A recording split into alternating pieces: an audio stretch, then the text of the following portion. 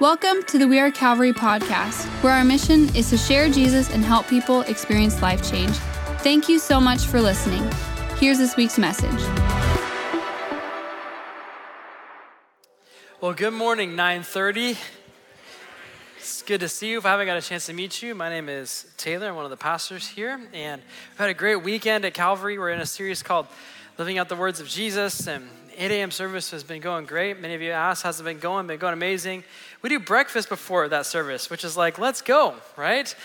And so it's been awesome. Just the community has been being built, and the Lord's just been launching something new at Calvary. Aren't you grateful to be a part of a church that's growing and reaching, and new people are coming? And so we're just thankful for all of that. We give God all the praise for that.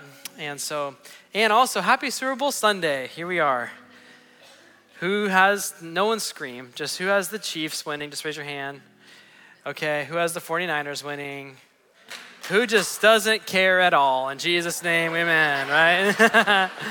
And who's here for the chips and salsa and good guac and a mediocre commercial every once in a while? And anyways, enough of that. Would you stand to your feet this morning? We're going to get into what's most important about our time is getting into God's Word.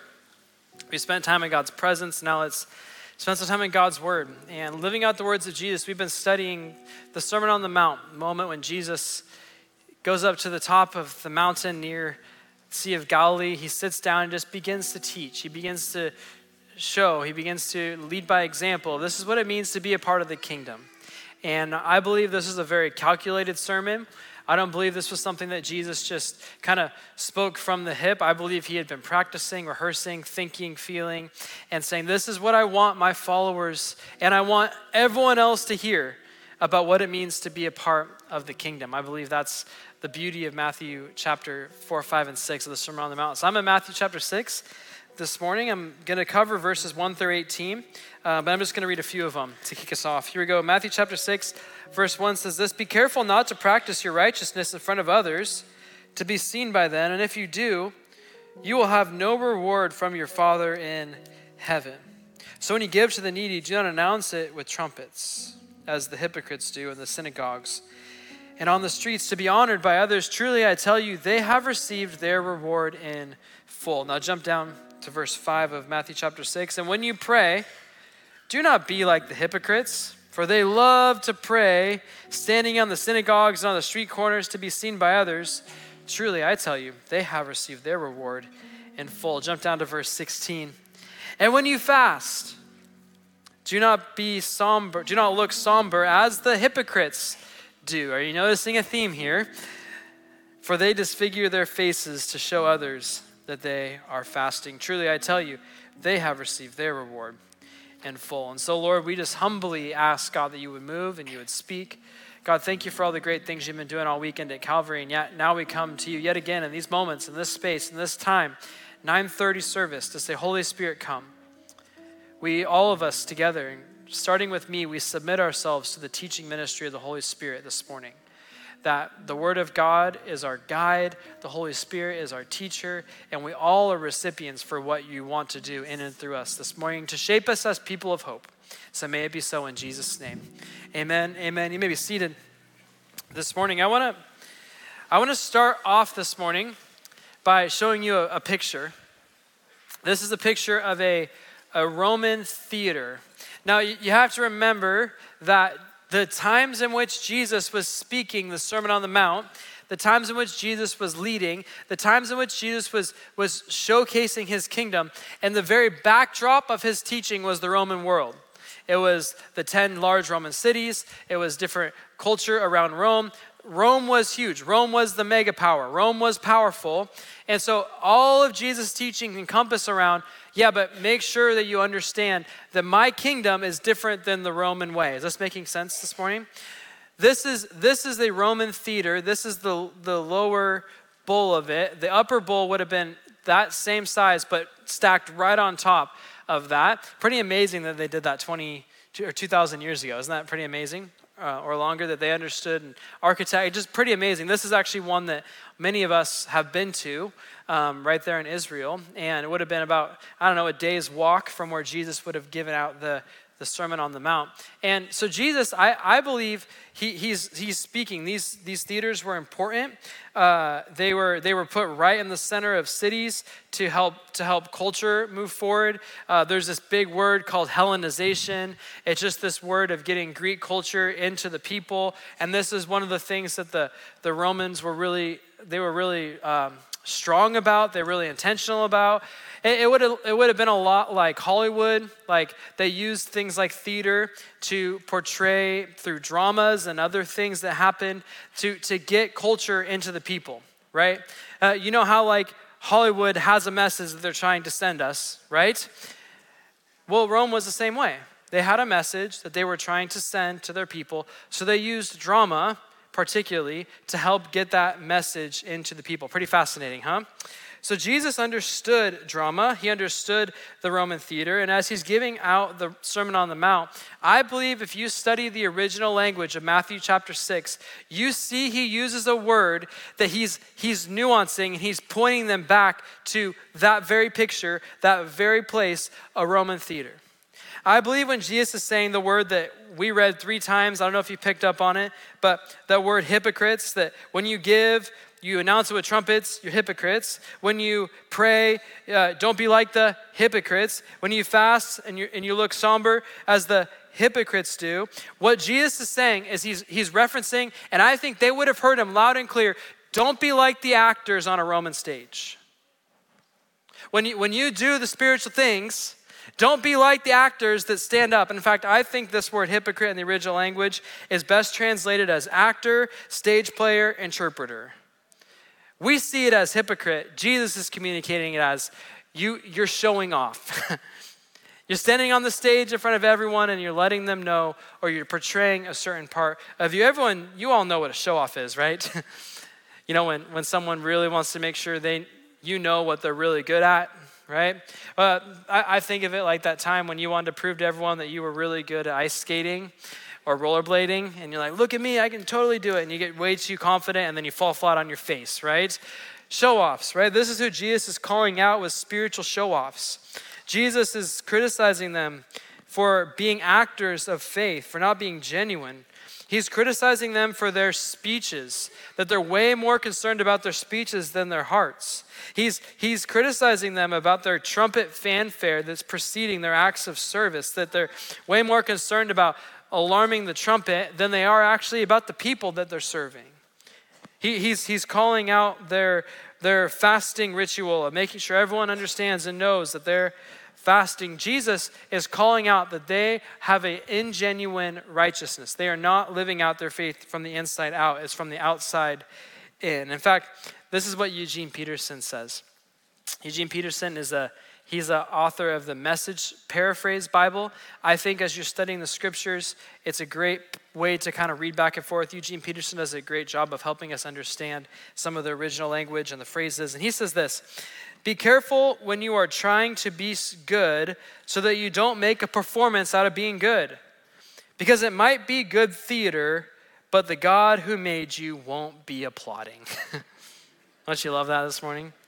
The God who made you might be good theater, but the God who made you won't be applauding. What does Jesus want us to see this morning? I think if there's one thing overall, what Jesus is trying to get through this theme of the Sermon on the Mount and this week is this. Jesus warns us in this on the danger of living for the approval of other people. If you got one thing this morning, I think Jesus is loud and clear, saying, don't live your lives for the approval of other people. Now, let's be honest. We like living for the approval of other people, don't we? We like when people notice us.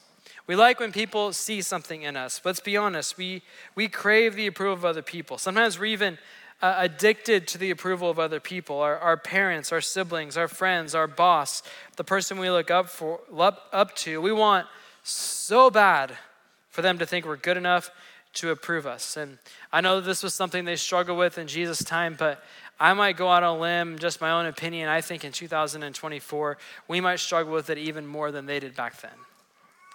I think in our social media culture, where all of us are so consumed about posting and sharing and making sure everyone knows through the different avenues how awesome our life is, how good our life is, how perfect our marriage is, how perfect our kids is, that they've never sinned and they have no problems and they sleep through the night and they are never disobedient and all the things, right? And we just paint these pictures about our perfect little Christian lives, and people in the world, they go, wow, it must be great coming to know Jesus because your life just gets perfect all of a sudden, and then they realize that's actually not true, amen? Right? It isn't, but we care about making sure and looking for the approval of others. I think we try our best to make our lives look so perfect, but it's just not what Jesus is saying. He's warning us against that. In fact, there's this author, I can't say it better than him. His name's Alan Smith, and he gives some guides that if you're, to help you see if you're living for the approval of other people. He says this: you know you may be living for the approval of other people if, number one, you have an unhealthy need for people to like you. I think all of us have that a little bit in us, but it's just this desire that I need that certain person to really, really like me. Number two, you can't say no to people. This is a hard one, isn't it? Sometimes saying no is the most godly thing that you can do. You're always apologizing. Maybe a good marker to see if you're living for the approval of people. You will go at great lengths to avoid conflict. I know that's none of us in this room. And maybe lastly, you may be living for the approval of people if you have an unhealthy need for compliments or affirmation. Compliments and affirmation are important. I think we need to affirm one another and see and affirm what God's doing in another. But if you have this unhealthy desire to need it all the time, you may be living for the approval of other people. This is what I want you to see this morning. As Jesus talks about giving, as Jesus talks about praying, as Jesus talks about fasting, he's saying these are going to be profound. These can transform your spiritual life. These can be things in your life that if you'll focus on them, you will look so different to the world. But if you do it for the approval of other people, it loses all of its power. Did you hear that?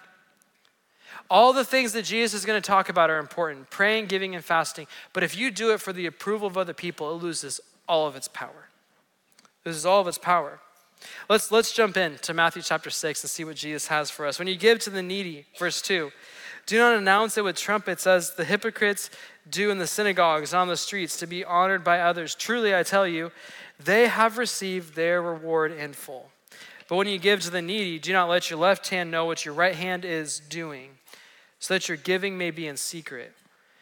Then your Father who sees what is done in secret will reward you. When you give to the needy, when you give, this is a word referencing charitable giving.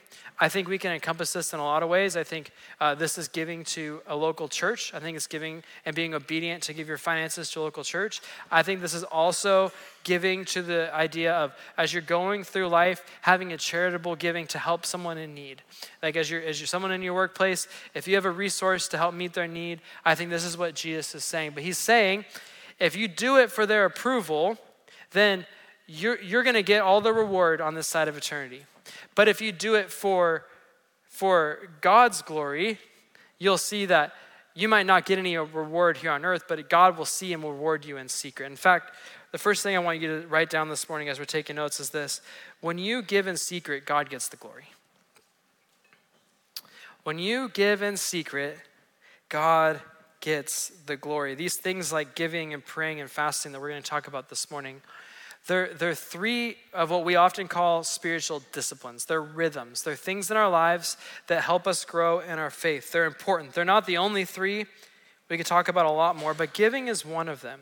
And when we give, which God calls us to give, when we give in secret, God gets the glory. I believe that all of us are to be marked by generosity. We're to be marked by people that are generous with our time, people that are generous with our resources, people that are generous with the gifts that God has given us. I believe we're called to grow the generosity muscle in our life. Like when you meet a generous person, they didn't just all of a sudden become generous. Like they learned. I think generosity is a learned thing in our lives. Like we learn to build the muscle of generosity. And Jesus is talking about you grow this muscle of generosity in your life. You grow it in secret. You grow it when no one can see. I was thinking about how to illustrate this because I think it's really a profound spiritual principle. And the thing that came to my mind, have you guys heard of the website called GoFundMe? Right?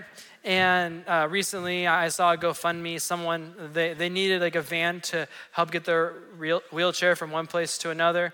And the van broke down. And so someone posted their story and like hundreds, if not thousands of people gave so that we could get a wheelchair or get a van for this person's wheelchair. And this is what I noticed is when you read through, it's like so-and-so gave $100, so-and-so gave $1,000. Then there's that little thing that says anonymous gave $5,000. That's what Jesus is saying. He says, meet a need, bless people, but just choose the anonymous button. Just give, not so that anyone can say, wow, look at how much or what so-and-so did to bless. They must have a huge, great spiritual faith because no. Jesus is just saying, when you give in secret, not worried about if you're going to get any glory from it, God gets the glory. A number of years ago, pre-COVID, we were having an amazing youth night here. God was moving. It was incredible. A student had come for the first time, heard the gospel. It was like all the stars aligned for this person's life to be changed on that night. He heard the gospel. The Spirit of God was in the room. His friend was there to support him. He got a great leader. And like, God was just moving. I could just see it from up front. I was like, God is moving in this young person's life. He accepts Jesus. He begins to get connected into our C7 student ministry. Incredible. And we're getting closer to camp. And he comes up to me and says, Taylor, I want to go to camp. I just can't afford it. I said, okay, well, let's pray. We'll see what God can provide. And so I was telling that to some of our leaders, hey, let's see if we can pray and we can see if we can get a way for the student to go to camp. And the leader said, you know what? I don't even need to pray about it. I feel compelled about it right now. I'm going to give the first $200. Wow, okay, that was very generous. And the next person said, I'll give 100 so that this student can go to camp. And then there was another leader that said, I'll just pay the difference. Whatever is left, I'll pay the difference and the student can go to camp. So I got to go to the student. I got to say, hey, guess what? God's moving. We're so thankful. There's some generous people that have provided so you can go to camp. And free of charge. We're so excited. God wants you to be there. So can you go? Oh, I can go, Taylor. It's going to be amazing. His first question, who was it? I want to thank them. I want to be able to write them a letter and thank them. And I said, no. They've asked to remain anonymous. You won't know who gave. Now, those 3 leaders were at camp. And how many know when they were at camp and we're in a worship context and they see a young person engaging with God, growing in their faith, in community, and God just working, breaking strongholds, the student learning his presence, all those things. And guess who had the most joy in that moment? The leaders. They got to say, I'm so thankful. And then this student that's growing in his faith, and he's having this incredible experience. Do you want to know who he's giving the glory to? Not those leaders. He doesn't know who gave. But who's he giving the glory to? God, because God made a way. Does this make sense this morning? This is what Jesus is trying to get us to see.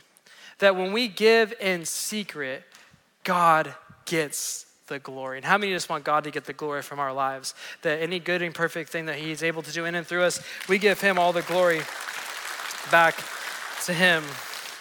And not just that, but you gain this incredible amount of joy.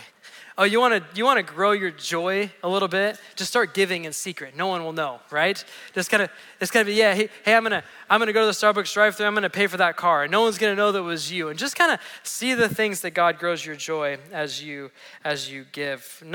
Let's keep reading. Matthew chapter 6, number 5. When you pray, we talked about giving. And when you pray, Jesus says, do not be like the hypocrites, for they love to pray standing in the synagogues on the street corners to be seen by others. And truly, I tell you, they have received their reward in full. But when you pray, go into your room, close the door, and pray to your Father who is unseen.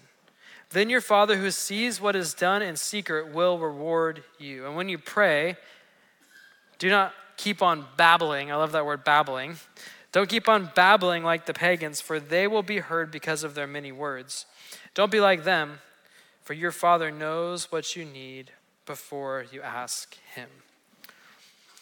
Now, what I don't want you to hear this morning is that we shouldn't do some of these spiritual gifts or these spiritual practices, I don't want you to hear this morning that they all should just be done in secret and no one should ever know that you're a Christian and you're hiding your faith. How many know a few verses earlier, Jesus said this, let your light shine before others, right? So these are good things. God wants us to share our life and share our faith and to do things like pray in front of people and with people.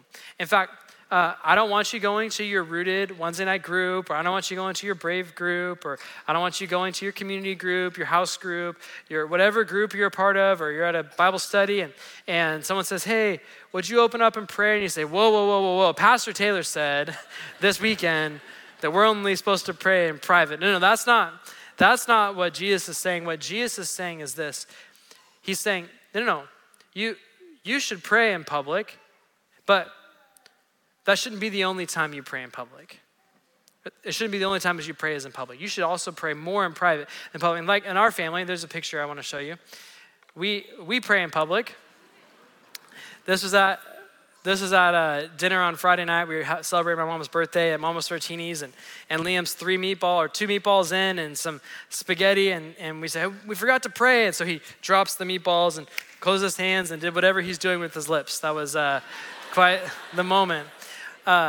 So I think that we should pray in public. I think people ought to know you're a believer. I think you ought to pray out loud, but I don't think that should be the only time. In fact, I believe this.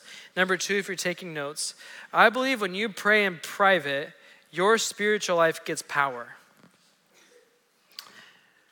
I believe when you pray in private, your spiritual life gets power. Just some simple thoughts on prayer this morning. I believe every person needs a place to pray alone.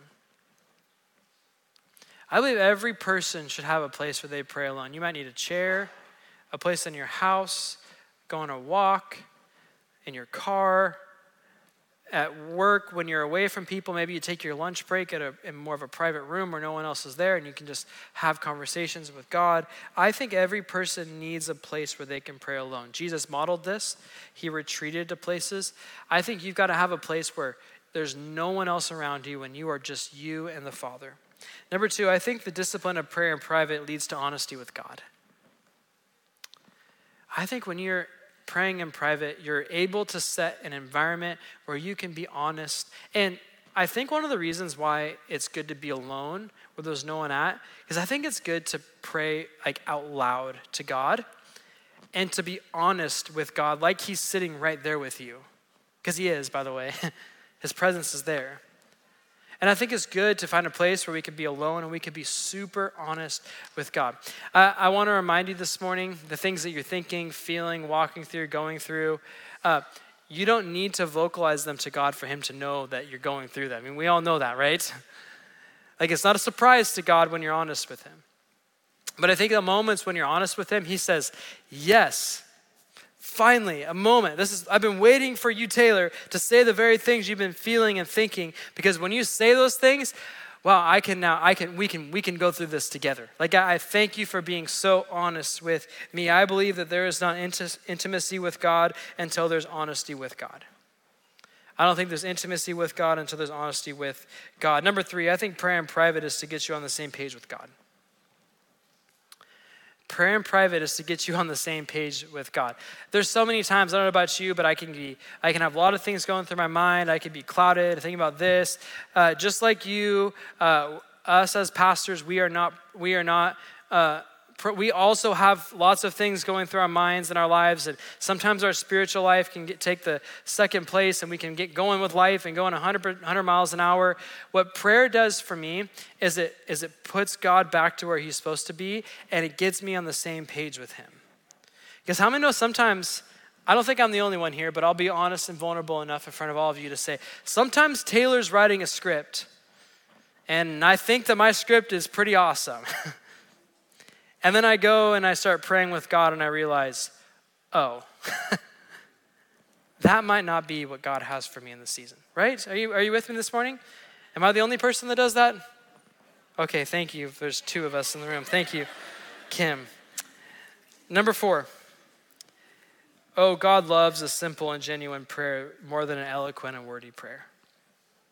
Just simple and genuine. No babbling, just being simple and genuine. Number 5, prayer in private is more about listening and abiding than it is about speaking.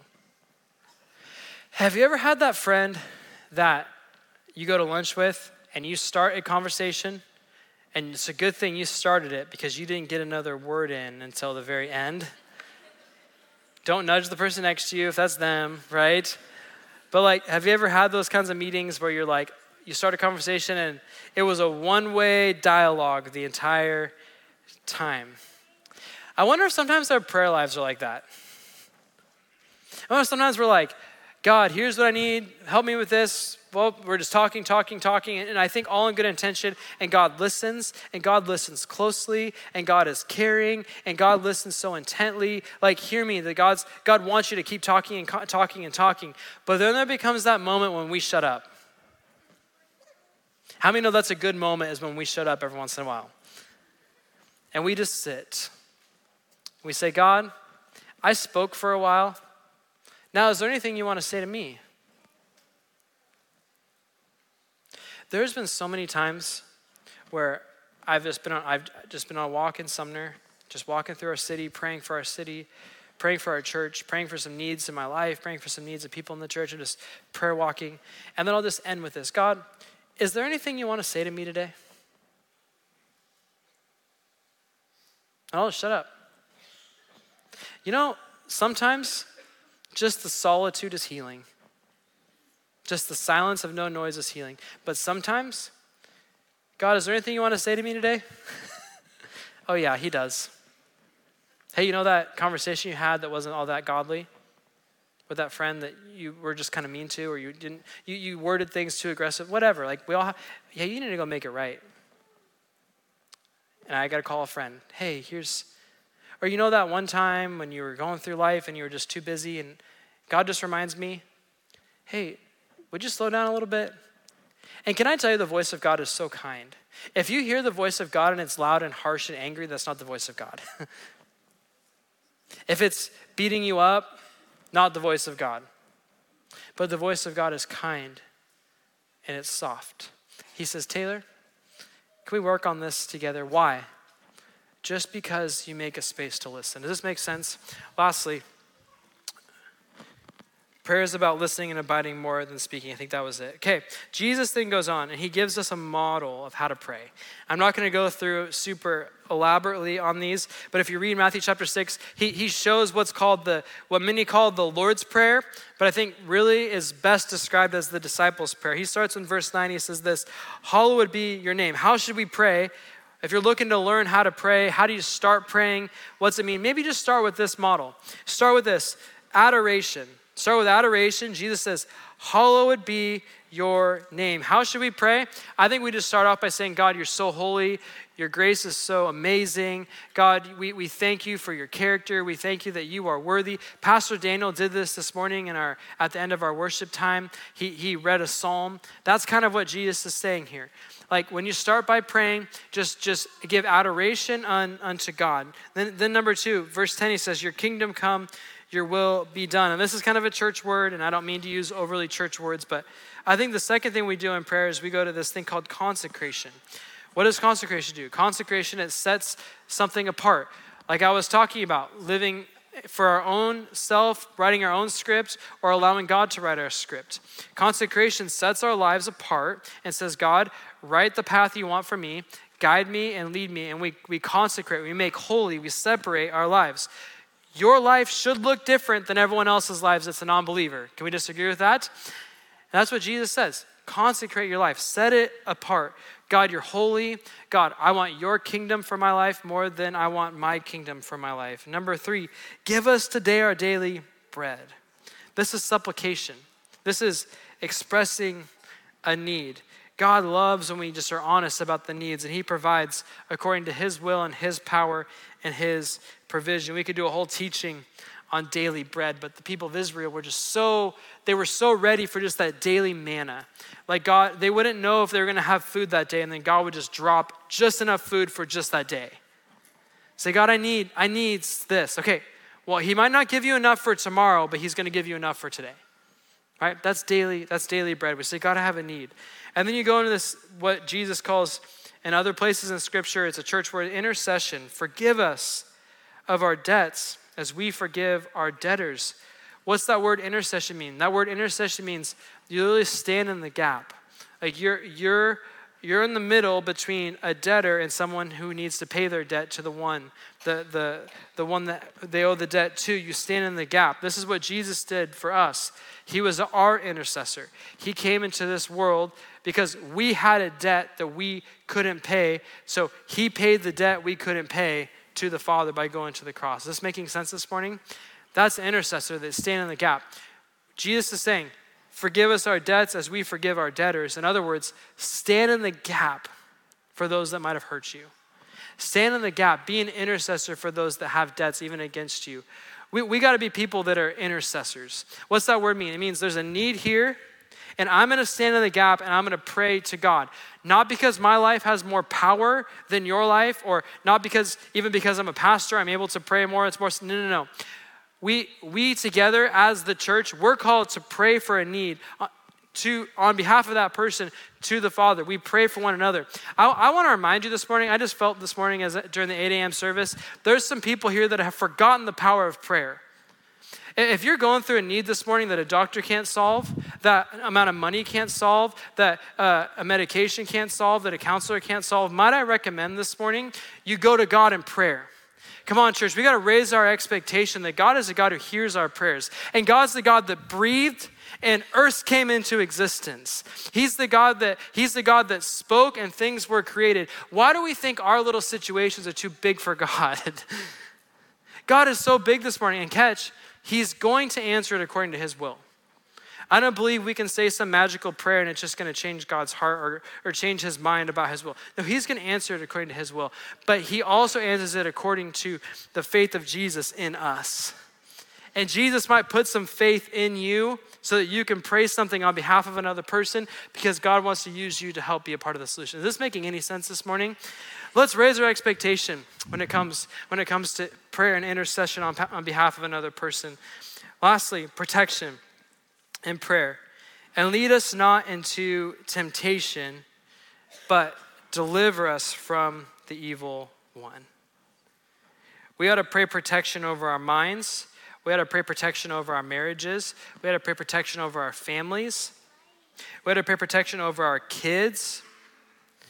Can I just tell you how often the enemy is going to attack? He's going to attack your marriage. He's going to get you fighting and nitpicking each other. And that's going to seep down into your kids. So you got to pray protection over your marriage, that God would strengthen you. And then we got to pray protection over the minds of our young people. We got to pray for our kids every single day. Grandmas and grandpas, our grandkids, they need your prayers. They need you praying for them and believing for them. I invite you, if you want to keep growing in your prayer life, to join us at our Practicing the Way this Wednesday as we learn and grow what it means to experience prayer together. So we talked about giving, praying, and let's land the plane here. Jesus talks about fasting. In Matthew chapter 6, verse 16, he says this: when you fast, don't look somber as the hypocrites do, for they disfigure their faces to show others that they're fasting. Truly, I tell you, they have received their reward in full. But when you fast, put oil on your head and wash your face. In other words, take a shower and put your hair gel on, so that it will not be obvious to others that you are fasting, but only your Father who is unseen, and your Father who sees what is done in secret will reward you. Hope you've seen maybe something in all of these scriptures. Jesus, he says this phrase. He says, when you pray. He says, when you give. And here he says, when you fast. Notice he didn't say if. If you give, if you pray, if you fast. He says when you, assuming that his followers were going to be people of giving and of prayer and of fasting and some other things that he'll talk about later. We're called to do these things. And there was a group of people that were taking fasting and they were making a scene out of it. making a big deal out of it. It'd be like if you were fasting food, not fast food, but fasting from food. And you decided that, okay, I'm gonna fast 2 meals. And breakfast was fine. You're getting a little bit hungry mid-morning, and then get closer to lunch, and you're sitting with all of your friends, and they're eating their Cobb salad from some restaurant, right? And you're sitting there, and you made a commitment to God that you're gonna fast. Why? We choose to fast something like food, something physical. We choose to fast something physical so that we might have a greater awareness of something spiritual, right? So you fast something like food so that when you're hungry and you begin to feel all those emotions and all the things that come to your life and your mind, you have a clearer mind to process something spiritual. Is this making sense? So it would be like, this scripture would be like you going to lunch and you're fasting for the right reasons. And then all of a sudden your friend's like, you want some food? Oh, I'm really hungry. I'm starving. I could totally eat 4 Big Macs right now. This would be amazing, right? But I can't have any because I'm fasting right now. So don't offer it to me. But if I could have it, I'd be right? That's what Jesus is saying these people are doing. They're making a big deal about it. Just know if you're gonna fast, just humbly choose to fast. And you should fast. Fasting is giving something that you crave. I love what this line means, number 3, if you're taking notes. When you fast discreetly, you learn that absence creates dependence. When you fast discreetly, you learn that absence creates dependence. Because here's the reality. You're gonna fast. Let's say something like food. You're gonna be hungry. What's it gonna draw you to do? Yeah, you're gonna wanna eat, but you told yourself you're not gonna do that. So you go to the Father and you say, God, I'm pretty hungry right now. But I thank you that you're the bread of life. Because he provides a spiritual need that's even greater than the very physical need that you think you have, right? When you fast, I challenge you to fast, to have a practice of fasting. This Wednesday is, just a reminder, it's Valentine's Day. If you haven't bought your flowers or your gifts, this is your Sunday reminder. You've got a couple days till Valentine's Day. It also is the beginning of Lent. Lent is 40 days before Easter. What a beautiful opportunity to choose something for 40 days to not do, and instead of doing that very thing, you do something spiritual. So let's say social media is an easy one. Let's say you choose for 40 days to not go on any social media. You delete the apps, you don't go on your computer for your social media or your phone or anywhere, and you say for 40 days, I'm not going to go on that. So what do? When you have that craving to go on social media, you say, I'm not gonna do that. Instead, I'm gonna spend that time in God's word. That's what fasting is. It's instead of doing something physical, you do something spiritual. Now, don't tell everyone. Don't go to your phone and say, hey, by the way, I'm gonna be off social media for 40 days. Look at how holy and spiritual I am. No, just do it. Choose to do it. Oh, I believe when we give in secret, God gets the glory. When we pray in private, our spiritual lives get power. Oh, when we fast discreetly, we get this absence of something physical that gives us something powerful in a spiritual realm because we learn our dependence on God. Amen? Amen. This is the word of the Lord. This is Jesus' words this morning. I'm going to pray in just a moment. Will you stand to your feet? Let's respond to this song together. Thank you so much for listening. If you'd like to partner with us in sharing Jesus and helping people experience life change, you can support our mission by clicking the link in the description. If this message has impacted you, please subscribe and share. To learn more, visit wearecalvary.com. We'll see you back next week.